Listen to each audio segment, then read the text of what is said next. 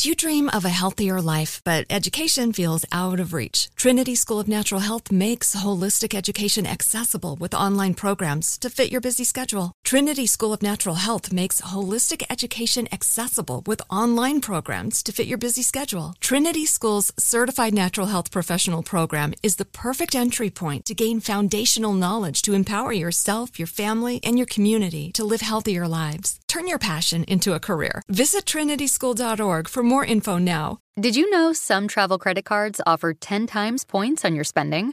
Don't miss out on big rewards for your next trip. NerdWallet lets you compare smart travel credit cards side by side, curated by an expert team of finance nerds. What could future you do with better travel rewards? A free flight? A room upgrade? Don't wait to make smart financial decisions. Compare and find smarter credit cards, savings accounts, and more today at nerdwallet.com. Reminder, credit is subject to lender approval and terms apply. NerdWallet. Finance smarter. I'm late for a very important date. Time is running out to score adult theme park tickets at child prices from Undercover Tourist. This summer, make your Walt Disney World vacation more affordable than ever. Escape into a place where magic has the power to transport you into stunning worlds and your favorite stories for less. Buy from Undercover Tourist, an authorized seller, and link to official Walt Disney World apps so you can add on Genie Plus and Lightning Lane upgrades easy. Book your adult theme park tickets at child prices with Undercover Tourist now and save. UndercoverTourist.com. This is Alec Baldwin, and you're listening to Here's the Thing, my chance to talk with artists, policymakers, and performers, to hear their stories, what inspires their creations, what decisions changed their careers, what relationships influenced their work. Charles Munn's quest to save the Amazon rests on a simple premise. If people have a peak experience in nature, they'll be more invested in protecting it. Over the past 4 decades, the conservation biologist has helped to preserve over 12 million acres of rainforest in South America, home to what he describes as the most biologically diverse protected areas on Earth. And I've been there. I went to Peru with Charles Munn in 2000 to shoot a documentary for TNT directed by the great Robert Drew. Munn's tours are memorable, but the byproducts are better. Local jobs, community engagement, and a surge in the value of the rainforest. Still, for the son of a legendary Palm Beach family, it's a delicate balance between access and exploitation, one he prepared for in a different type of jungle. I was working for the Bronx Zoo, or the field division of the Bronx Zoo, which is the headquarters of really what calls itself the Wildlife Conservation Society. Before the New York it was the New York Zoological Society originally. Right. And it has several zoos and the aquarium, the Central Park Zoo, the Bronx Zoo. The International Division does conservation field work, research on rare species, wildlife species, in mostly the tropics and some also temperate latitudes, China, a lot of countries around the world. Usually 70 countries they work in doing field conservation. So they're one of the biggest conservation groups in the world. But WCS. Yeah, WCS. And where are they headquartered, in the Bronx? Well, their headquarters is the Bronx Zoo, yes. Mm-hmm. Indeed. And how long had you been working with them at the point that I met you? I've been working for them for 16 years at that point. I was working in the Amazon the whole time. My specialty was the Amazon and other parts of tropical South America. And you grew up in suburban D.C.? In Baltimore area. Mm-hmm. The Baltimore area. Mm-hmm. You lived on a piece of property that was adjacent to some reserve that you became? Well, I have a small conservation easement that I protected 50 acres from development. It was going to be turned into 20 or 30 houses. And I was able to buy it when I was young and protect it. And it has oak trees and other large deciduous trees that are more than 3 feet thick. And so I think it's the tallest, biggest forest. It's not a big forest, but it's 50 acres. But I think it's the biggest trees within a half an hour of the Amtrak line between New York and Washington. I think they're bigger than in any of the protected areas of the Maryland state or Pennsylvania or New York. What was it about you when you were that age that you decided you wanted to take money of yours and buy land and preserve? How old were you when you executed that deal? Let's see. I think I must have been 16 or 17. I had to convince my trustee to dip into what was going to be resources. Yeah, which I wasn't supposed to be able to do. But since it was not a bad thing to do, he eventually agreed because I was already fanatical about protecting nature. And what do you think it was? I mean, most 16-year-olds, I think, isn't saying, oh, let's go buy this 50 acres of land with these wonderful trees adjacent to the Amtrak line and preserve it. Why were you heading in that direction? I just think I had been hypnotized by some very beautiful songbirds when I was a 9-year-old boy. And, Truly. They just captivated me. And I always felt since then that if other people could see the birds and other beautiful animals as well as I did, they would also fall in love with them and want to protect the habitat. So it's as simple as that. Tell us about Chandler Robbins. Well, Chan Robbins is appropriately named Robbins. He was a great ornithologist who were one of the best bird guides in the history of the world. And he worked for the U.S. government as a field biologist, as a bird scientist for them in Laurel, Maryland. When I was a young boy, he was our idol because he would come up to the Maryland Ornithological Society meetings every May in Ocean City, and he would be like the god when he would appear. Right. So I'd go out birding with him, try to tag along with him and other serious older birders and see if I could learn something. But where does this birding begin? Where does your passion for this begin? Well, it's the white-throated sparrow and the myrtle warbler in breeding plumage specifically. If you see either of those in breeding plumage up close, it will change your life forever.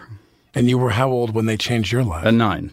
And you're sitting in the backyard of your home, your family's home? Actually, the white-throated sparrow was at the neighbor's bird feeder because in the wintertime they have a boring plumage. But then they switch to their breeding plumage, and that's pretty spectacular. And the myrtle warbler comes through in May every year. It flies up through New York and Central Park in probably May 10th or so. And that was just an amazing bird. And I had no idea that it was not just one kind of warbler. There were like 40 kinds of warblers you could see in one morning, all heading up to Canada to breed in the summer.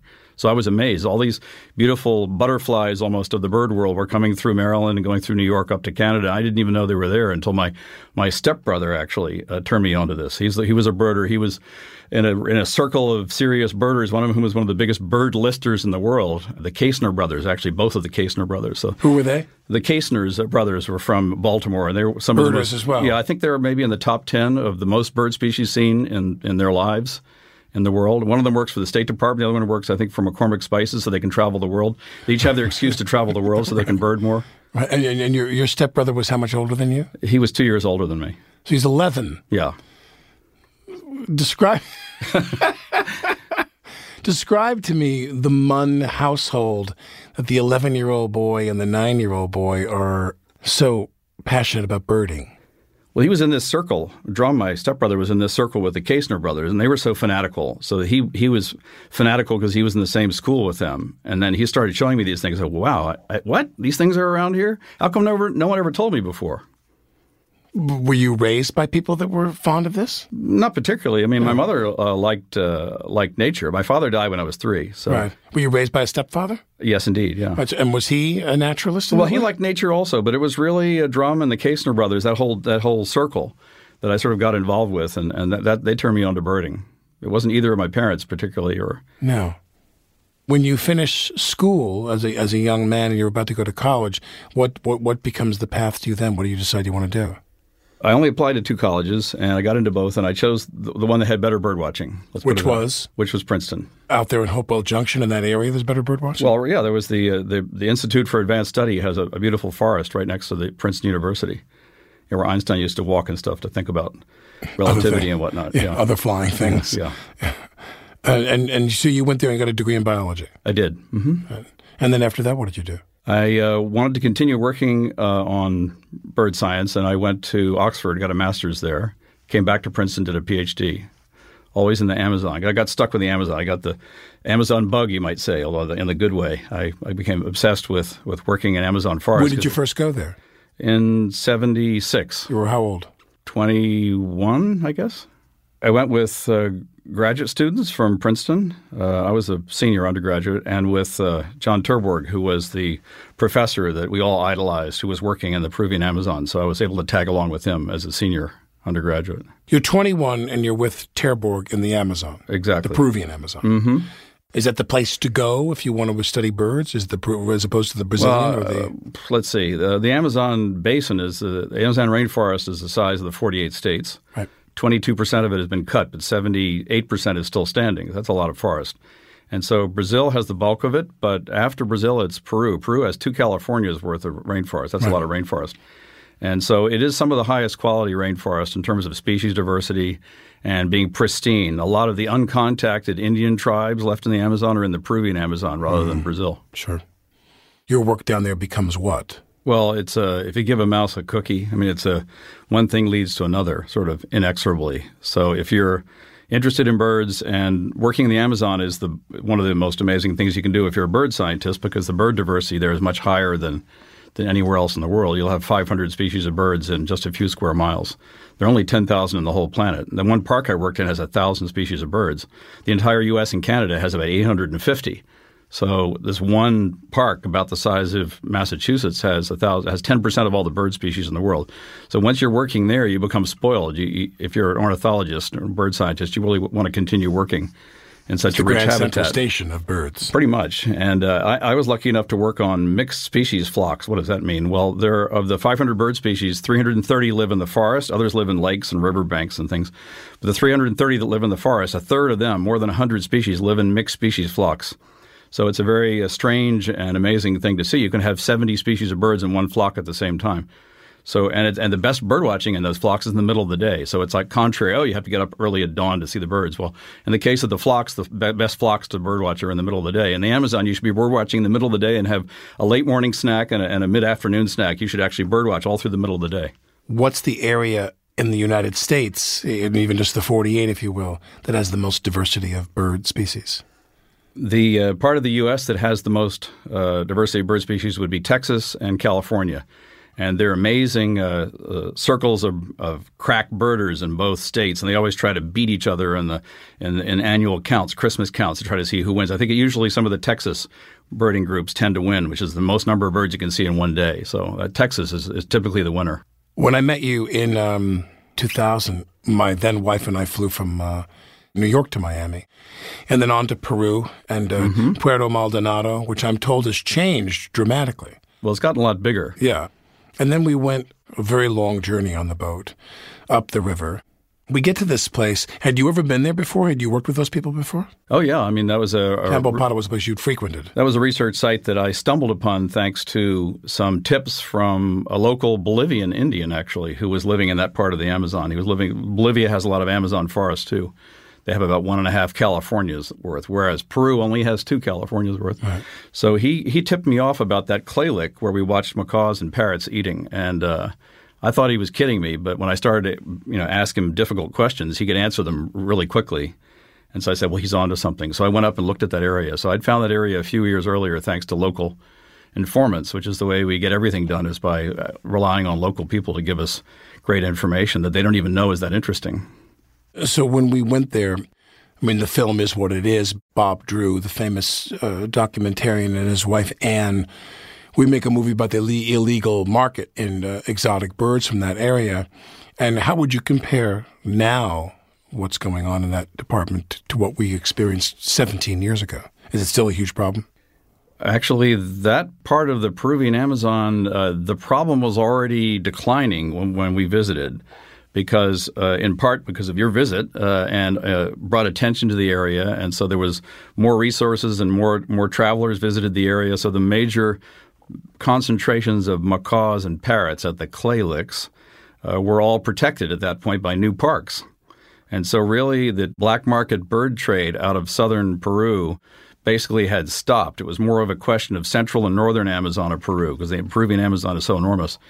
So actually, things have gotten much, much better since you visited. What was the smuggling like back then? They were bringing those birds into the country how? Well, in fact, the major smuggling of parrots would have been more out of Mexico and Central American countries up through the border into the U.S., sneaking them into the U.S. The smuggling of parrots wasn't so much from South America to the U.S. There was a legal export from some countries, not from Peru, but say Bolivia next door, until the 1980s. And in 1992, the U.S. passed a law outlawing the importation of wild-caught exotic birds.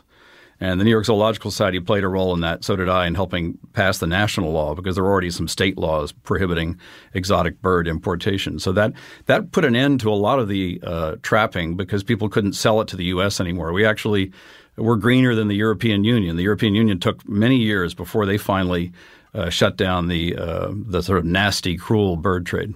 When people would bring them in, how would they bring them in? Well, they would typically sneak them in drugged so that they wouldn't be squawking and wiggling and drawing attention to themselves. So they would have them in suitcases or in little plastic PVC pipes that would be hidden maybe in parts of a car if you're driving across the border. One guy who was smuggling ridiculously rare, very valuable macaws out of Bolivia, he was and Paraguay, in fact, he was sticking them in his hand luggage. He worked for Paraguayan National Airlines as a cabin steward, so he was sneaking them in his carry-on, drugged, and then selling them to until specific. one woke up one day. Well, actually, his buyer, as it were, the person that was hiring him to transport them as a mule to Europe, because he would fly them to Europe. He was caught. He was busted in the late 80s, and then so that made it difficult for that to continue. So actually the bird smuggling has declined a lot, really. It's good news. Do you have kids? I do. And how old are your kids now? 33 and 29 and 20 and two 17-year-old twins. No. Indeed. 5 kids. Indeed. And are any of them in the family business, so to speak? Well, I would say yes. 2 or 3 of them are really serious about going into the family business. One of them is studying at Cornell Hotel School because we're involved in creating green jobs through ecotourism, which is a form of service industry. Like the flotels. Mm-hmm.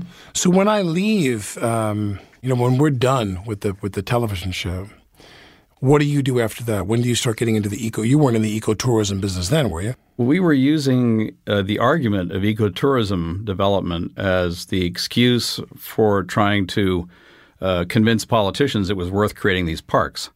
In the case of Tambopata, it's good that we talk about Tambopata specifically. That Connecticut-sized park now has about 500,000 bed nights of foreign visitors per year.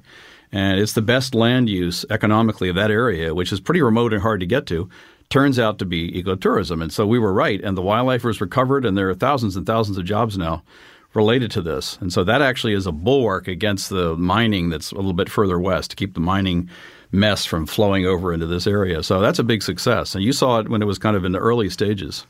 What do you think people in this country can do who want to have any kind of a participation in the solution here? Well, I think there have been quite a bit of success in the last, say, 5 or 10 years in convincing large retailers. I'm not sure exactly if it's Home Depot and Lowe's or a number of them, I think, have taken a pledge to only sell wood from sustainable sources that actually can be traced to be sustainable as opposed to being laundered. And I think a lot of that initiative came from the World Wildlife Fund. They convinced industry to police itself to make it easier for – And you believe they are? I think they are. For you and I to do the right thing, to buy something that's sustainable. Now, producing trees and fiber is one thing that's very important in the Amazon. I'm a big believer in creating parks and Indian reserves and protecting them with ecotourism. Right. So that's also part of it. It's not the only thing, but I think a lot of people don't realize that there are 74 airports in the Amazon that have regular jet flights. A lot of people will guess they're 5 or 10. Even that, they'll think that's high. But in fact, it's 74. If 78% of the Amazon is still in forest, more than half of that is in protected areas. It's probably 30 times or 50 times more protected areas by percentage than the U.S. has. And that's extraordinary. And about half of that protected area is owned by Indians, or maybe 60%, 40% is in biological reserves.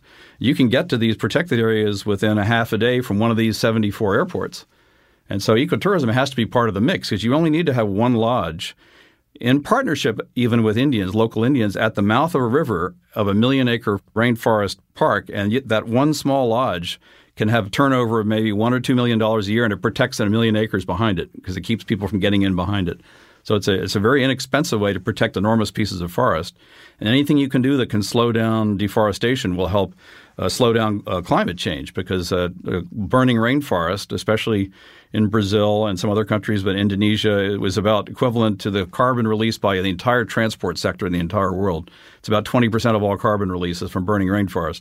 Anything you can do to slow that is useful. So that's why I try to create parks and try to create green jobs related to protecting the parks. And would you say, from your experience, are the primary activities that are occurring that they're burning this rainforest? Logging, agriculture, beef, cattle? I mean, a certain amount of logging, when done properly, is not very destructive. Right. If you're taking 5, 6, 7 species of trees, it doesn't tend to be too destructive, especially if you minimize the number of logging tracks or for the heavy equipment, and you fell the tree in exactly the right direction. You cut the vines attached to it so it doesn't bring down a bunch of other trees next to it.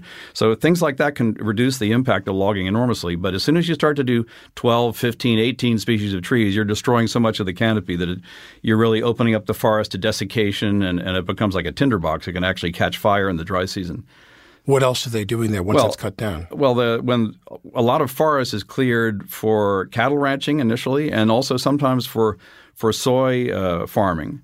And that's big down there? It's quite big. And there has been the good news has been an enormous drop in the deforestation rate in the Brazilian Amazon especially. The peak year was 2005, 2006, and it's gone down by more than half. The deforestation rate in Brazil has gone way, way down.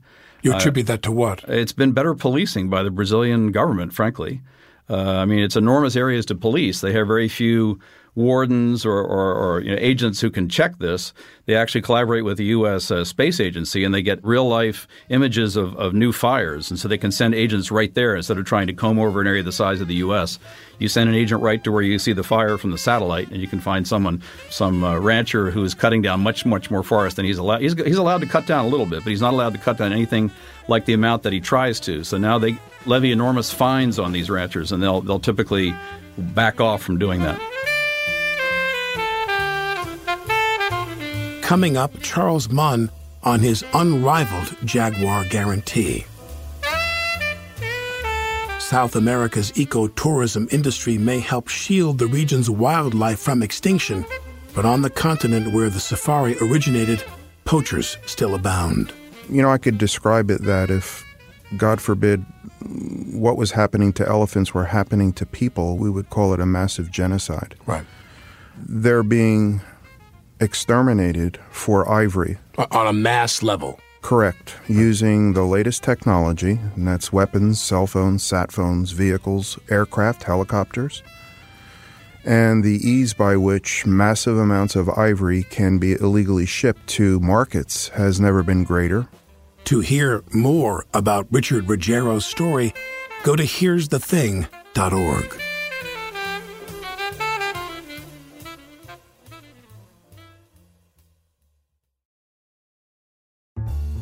Mother's Day is coming, and Mom doesn't want flowers. She wants a cocktail.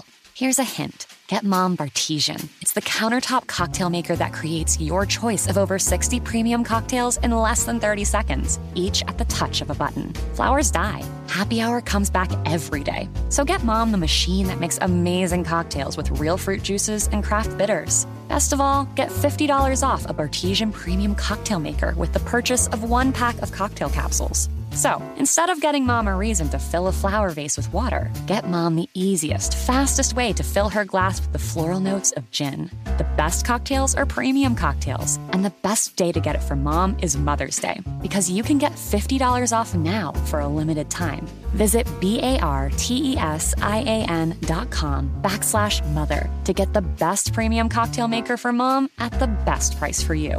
Bartesian, premium cocktails on demand. Do you dream of a healthier life, but education feels out of reach? Trinity School of Natural Health makes holistic education accessible with online programs to fit your busy schedule. Trinity School of Natural Health makes holistic education accessible with online programs to fit your busy schedule. Trinity School's Certified Natural Health Professional Program is the perfect entry point to gain foundational knowledge to empower yourself, your family, and your community to live healthier lives. Turn your passion into a career. Visit trinityschool.org for more info now. Like many of us, you might think identity theft will never happen to you. But consider this. There's a new identity theft victim every 3 seconds in the U.S. That's over 15 million people by the end of this year, equal to the populations of New York, Los Angeles, and Chicago combined. Even worse, identity theft victims often don't even know they're victims. That's why LifeLock Identity Theft Protection alerts you to identity threats, even the ones that don't show up on a credit report, like data breaches, fraudulent bank transactions, loan and credit card applications, and crimes committed in your name. If your identity is stolen, your own dedicated LifeLock U.S.-based restoration specialist will work to fix it. LifeLock protects you in ways that you simply can't on your own. Join now and save up to 25% your first year at LifeLock.com/iHeart. That's LifeLock.com/iHeart to save up to 25%. Identity theft protection starts here. This is Alec Baldwin, and you're listening to Here's the Thing. These days, Charles Munn is a legend, named one of the leading experts on wildlife tourism by Condé Nast Traveler, featured in National Geographic, Newsweek, and Time. But even before the world was watching, Munn was working on his mission to save the rainforest, which began, fittingly, by connecting with the people who live in it. Well, I used to help Peruvians and Bolivians and Ecuadorians and Brazilians get involved in ecotourism to protect parks. So that's back since 1980. I mean, I've been using that as the argument. I only got more involved in actually trying to create sustainable systems with local partners in the 90s and in the last, say, 15 years. So I had to actually get more involved and try to actually organize trips to send people to see jaguars. For instance, we guarantee people will see jaguars. And they typically see them for hours a day, hunting right in front of you. It's amazing. So tell me, who's the average client you have? What part of the world, if any, is it completely mixed, or are there parts of the world that more crave the jaguar, the Brentanoll experience? The British are absolutely nature crazed. Right. There's no culture that loves their nature and their wildlife more than the Brits. And so they are an enormous segment, outsized segment compared to their population. There's 60 million people in UK, and they must represent 30% or 40% of all guests coming to see jaguars and giant otters, and also the large birds. They love their birds like no other culture in the world, really. Did you have to customize your flotels? Well, we had to design the first ever flotel that had rooms as big as a hotel room. So I think our flotel rooms, our Jaguar suites, and I think they're the largest standard rooms on any ship in fresh water, maybe even in salt water in the world. It's like an ocean liner. Except it sits in one place right in the middle of the Jaguar. So the Jaguars walk by. In fact, you have a Jaguar window on one side and a much bigger picture window on the other side. But we have a Jaguar window on the side closer to the forest because there's a Jaguar alarm. If a Jaguar walks by, you look through the window and see it walk right by your cabin. Any danger? They don't seem to find anything interesting on the floating hotel. No, not a problem ever. Well, there are no snacks there, and they're busy trying to hunt alligators. That's their primary source of food. Alligators and enormous guinea pigs. They're the 120-pound guinea pigs. They're called capybaras. They love those. Capybaras, I see. They'll eat capybaras and they eat the caimans. Actually, they're called caimans. Now, when they eat the caimans, I mean, I've seen horrific videos of snakes devouring quilled animals and passing this through their system. Then eventually they die. They cut the steak open and see the quills sticking through their digestive tract. But when these animals, what do? They split them open. They cut them open somehow and then eat the inside. They don't eat the skin of the caiman. They eat almost everything. They eat almost everything. The jaguar has the most powerful bite of any cat in the world.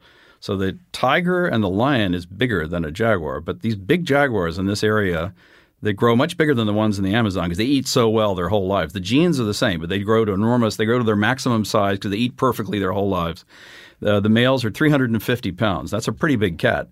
That's bigger than that's the size of a female lion, more or less. So they have a much harder bite. They have bigger jaw muscles than either lions or tigers, and they can crush the back of the skull of a full-grown cow or of a alligator or caiman like this. So once they've crushed the back of the skull, they've basically killed the caiman. They've paralyzed it, but then it's going to die immediately at me by cutting the spinal cord. Sure. It's basically paralyzed. It hasn't died in the first 2 seconds. It's still alive, but it's paralyzed. And they'll eat the thing for several days in a row. They'll eat for 3, 4, 5 days in a row and just sit there with their distended belly because they've eaten so much. They'll eat almost everything. They can chew up the bones. They can chew up the skin. Their jaw strength is incredible. It's just like a really good taffy to them. It's just really strong. Pretty much. And the funny thing is, some jaguars that we were studying, tracking them, they would walk next to a field with young calves, baby cows. And the other side of the fence, there was a little pigsty with some little piglets that were kind of seemed bite-sized. And these jaguars, day after day, night after night, would walk between the calves and the little piglets and ignore them, walk down to the river and jump on these things that are these caimans that are basically like dinosaurs. That's what they crave. Yeah, they just had been taught by their mothers. They don't want pork or beef. They had been taught by their mothers to eat caimans, and so they kind of ignored these things that would be much easier to eat and much easier to kill and easier to eat. It was like a party. There was hors d'oeuvres everywhere. And that's one of the reasons we're not too scared of them, because their mother didn't – you eat what your mother gave you as a kid.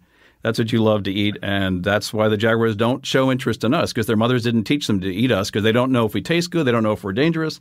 If there are two of us, they don't know what the second human will do, And so that jaguars are not crazy, crazy predators who just kill senselessly.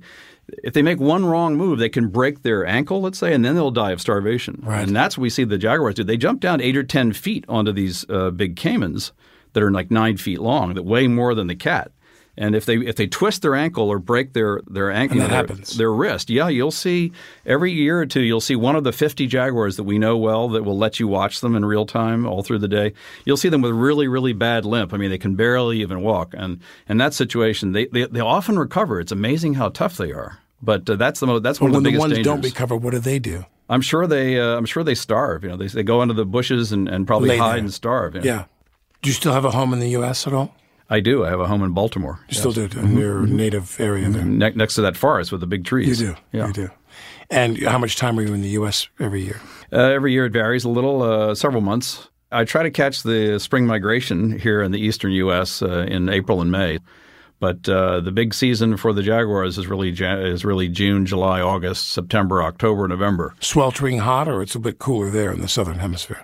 June and July it can be quite cool, quite nice that way. September, October it gets quite hot. Right. October, a few rains start, a little bit more, just enough rain starts in early November that it cools off. So my favorite time of the year to do jaguar watching is actually early November. But because some guidebooks say November is the beginning of the rainy season in the Pantanal. And people go, oh, the rainy season. Well, that's actually – the rainy season is a blessing because it's so hot sometimes in October. You're just praying for some rain. Do you think that some of what you've learned and some of what you've created and supported down there, that could be applied to here at home as well? Well, I'm interested in the cougars or mountain lions that exist in Florida. There are several hundred of them. They call them the Florida panther. That's a local name for them. There's several hundred of them, and you don't see them. But I think with the right techniques, you could see them. And it's probably the most graceful of all. One of the most graceful cats is the puma or mountain lion when it's hunting. So if you and I decide to open up the flotel business, that's in the Everglades? In the Everglades, yeah, in the Everglades. So what are they eating? What's their capybara? White-tailed deer. They're eating lots and lots of white-tailed deer. And, of course, in the U.S. So we're safe. Absolutely. Yeah. Okay. Well, I don't know. Once again, any large cat, as a human alone, don't trust any large cat if you're alone, and don't turn your back on it. Right. Cats don't like to attack if there's several of you because they don't know what the second human's capable of. Right. They don't have direct experience with how dangerous we are or are not because most of the time, unless we have a gun, we're not very dangerous for a large cat. I think the wolves in Yellowstone would be interesting because the wolf tourism, I'm not quite sure how it works, but I understand there are a lot of people who love the wolf tourism. Travelers who want to see the wolves badly. I guess it's on the western edge of the national park, and then the ranchers near the park hate the wolves. And I think the wolf hunting has been reopened in that area. So that's an interesting situation where I'd like to know more about how the wolf conservation could create green jobs there and help protect wolves. Right. There was a New York Times story about how boring ecotourism is in the Amazon. That was a very unfortunate story. But tell me about that. The writer was a TV producer for one of the major networks who went to the Amazon and came back and said, I didn't see anything, basically. And that's because the Amazon's complicated. You have to know where the fruit tree is that has all the action. If you don't go to that fruit tree, you may not see a lot in the rest of the forest. But that fruit tree is stuffed full of monkeys and birds, and it's just amazing. There's no substitute for knowing exactly what's going on tree by tree in the forest.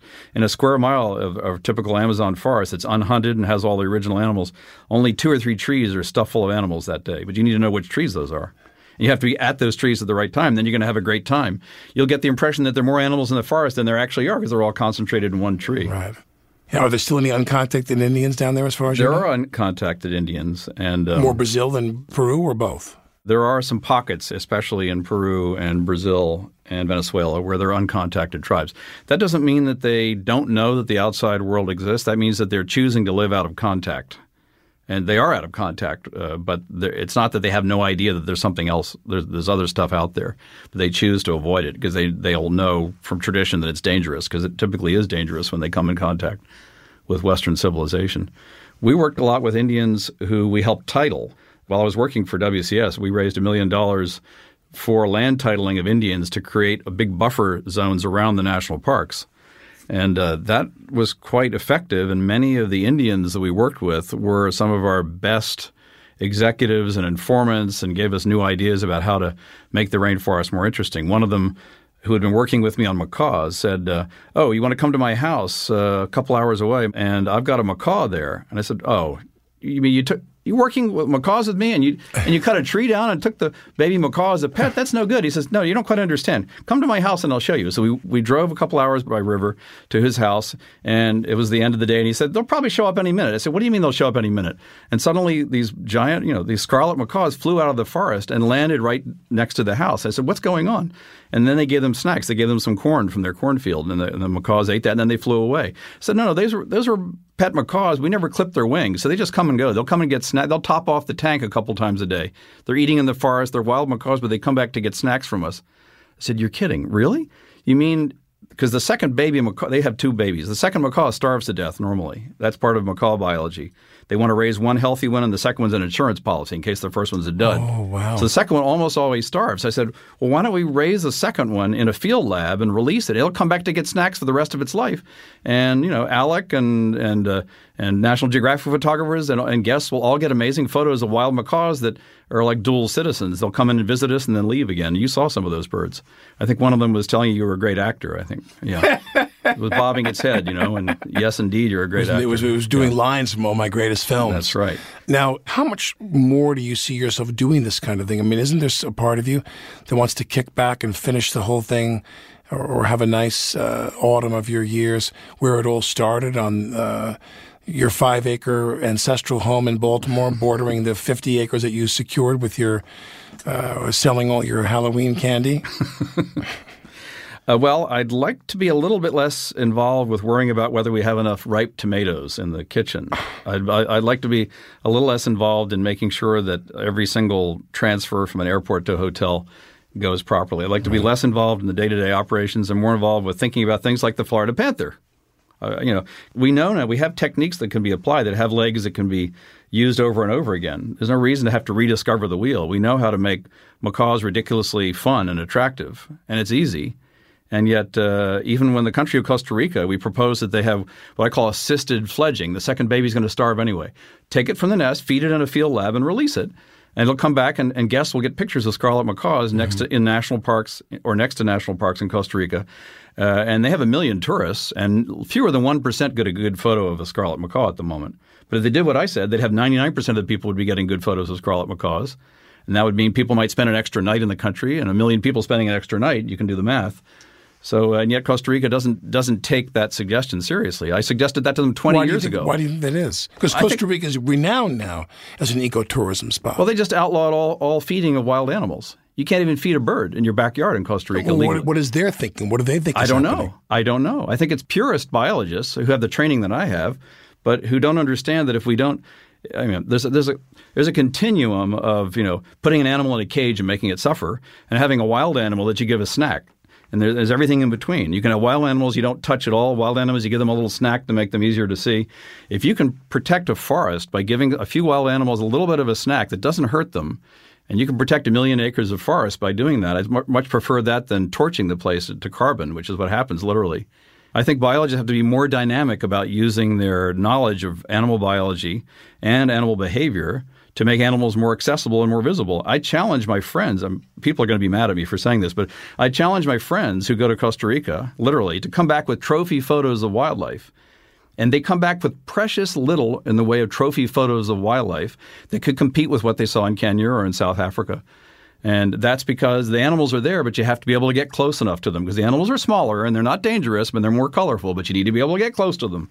And one of the ways you do that is by giving them a structured snack that is harmless. Approved, yeah. Yeah. And so, you can feed animals the wrong way, and I'm opposed to that, but you can also do something intelligent and make some animals more visible than they would be otherwise. You can see amazing birds. I actually asked the Costa Ricans, is anyone in the room? There were a lot of scientists in the room at the last meeting where they said, no, they're not going to allow assisted fledging of macaws. Has anyone been to Sydney or Melbourne where cockatoos are backyard feeder birds? I said, you should have 100,000 scarlet macaws in Costa Rica, not 1,600 like they have now. Every home in the lowlands in Costa Rica should have scarlet macaws as backyard feeder birds. What's wrong with that model? And there is nothing wrong with that model. But they actually, instead of heading in that direction, doing tests, they've actually gone in the opposite direction. What part beyond the South American rainforest?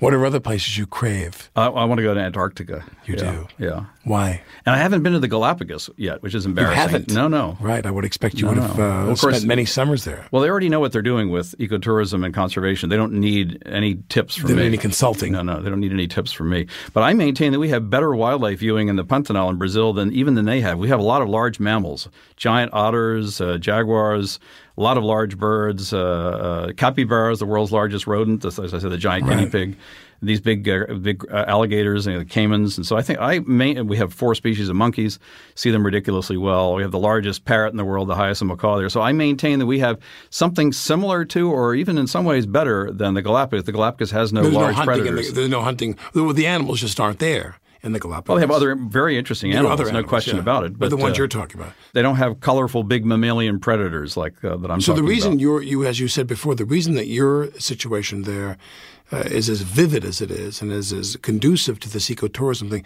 is the lack of hunting, correct? These animals feel safe. The country of Brazil outlawed sport hunting in 1967. And that's amazing. I'm not even sure what they were thinking, but in fact it's been amazing for my work because I've seen the quality of wildlife viewing in Brazil increase so much in the last 30 years. I just can't believe it. So a lot of places in the world are declining. The wildlife is declining, but in Brazil it's a wildlife bonanza now. You can see pink dolphins, ridiculously tame, right outside of the city of Manaus. You can fly to Manaus, American Airlines in 5 hours from Miami and have pink dolphins right around your legs. They don't care. And so Brazil has amazing stuff that I would never have predicted. That, for instance, that I could see jaguars on demand. I would never have guessed that was possible. And I spent years in the rainforest. I saw 25, 30 jaguars in the Amazon rainforest. In the Amazon, they're in the forest hunting wild pigs. And so you don't see them on the riverbank. But in the Pantanal, they're hunting the capybaras and the caimans on the riverbank, which is where those things live, and that's why you see them.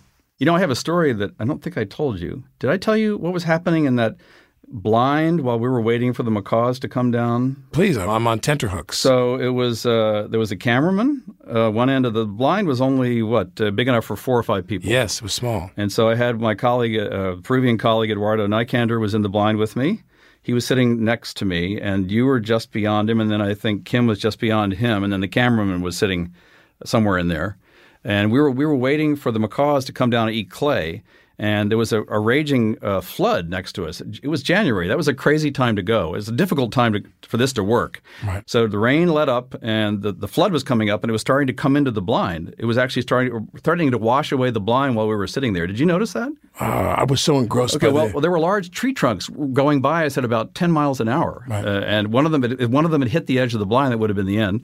And there were rocks coming down this 100-foot-high clay wall not far from you and Kim, these rocks coming down the size of your head, coming down 100, and they were smashing into the water. Did you notice that? That I heard. I heard like a little plunk. I heard one. Remember, I heard a sound, and I thought it was something had fallen down in the rain into the river. Because I know what happens to those banks. Sometimes the whole bank collapses. Uh-huh. But there's a third thing that was happening all at the same time where we're all waiting for the macaws. Are they going to come down or not?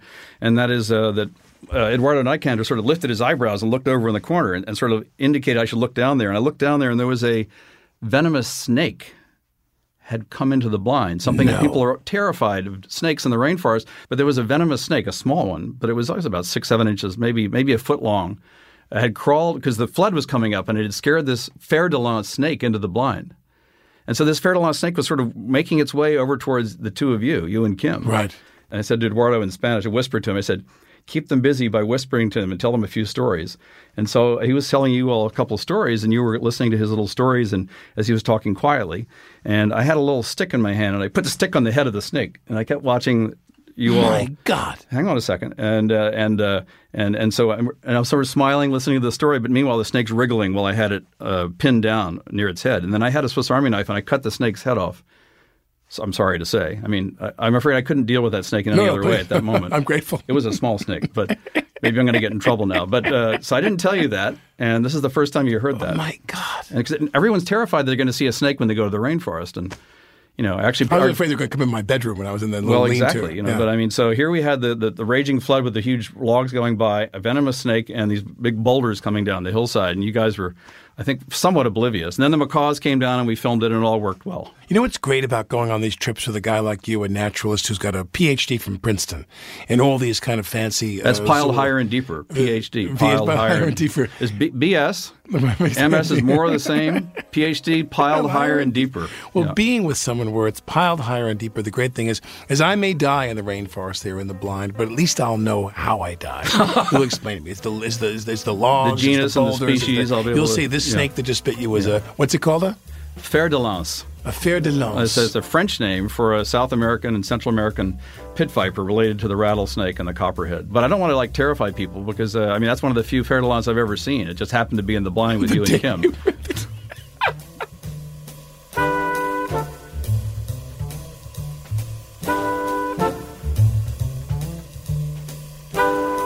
In a recent interview with The Telegraph, Charles Munn captured why, as a zoologist, he promotes encounters with animals.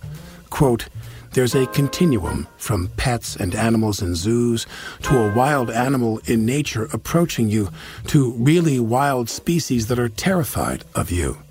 I'm willing to use any point on that continuum, except captivity, to promote forest conservation. I'd rather have the monkeys running wild, but realistically, it's no longer an option," unquote.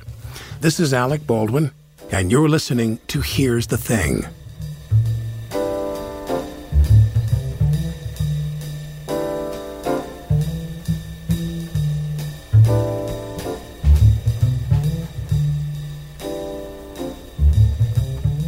Do you dream of a healthier life, but education feels out of reach? Trinity School of Natural Health makes holistic education accessible with online programs to fit your busy schedule. Trinity School of Natural Health makes holistic education accessible with online programs to fit your busy schedule. Trinity School's Certified Natural Health Professional Program is the perfect entry point to gain foundational knowledge to empower yourself, your family, and your community to live healthier lives. Turn your passion into a career. Visit trinityschool.org for more info now. I'm late for a very important date. Time is running out to score adult theme park tickets at child prices from Undercover Tourist. This summer, make your Walt Disney World vacation more affordable than ever. Escape into a place where magic has the power to transport you into stunning worlds and your favorite stories for less. Buy from Undercover Tourist, an authorized seller, and link to official Walt Disney World apps so you can add on Genie Plus and Lightning Lane upgrades easy. Book your adult theme park tickets at child prices with Undercover Tourist now and save. UndercoverTourist.com.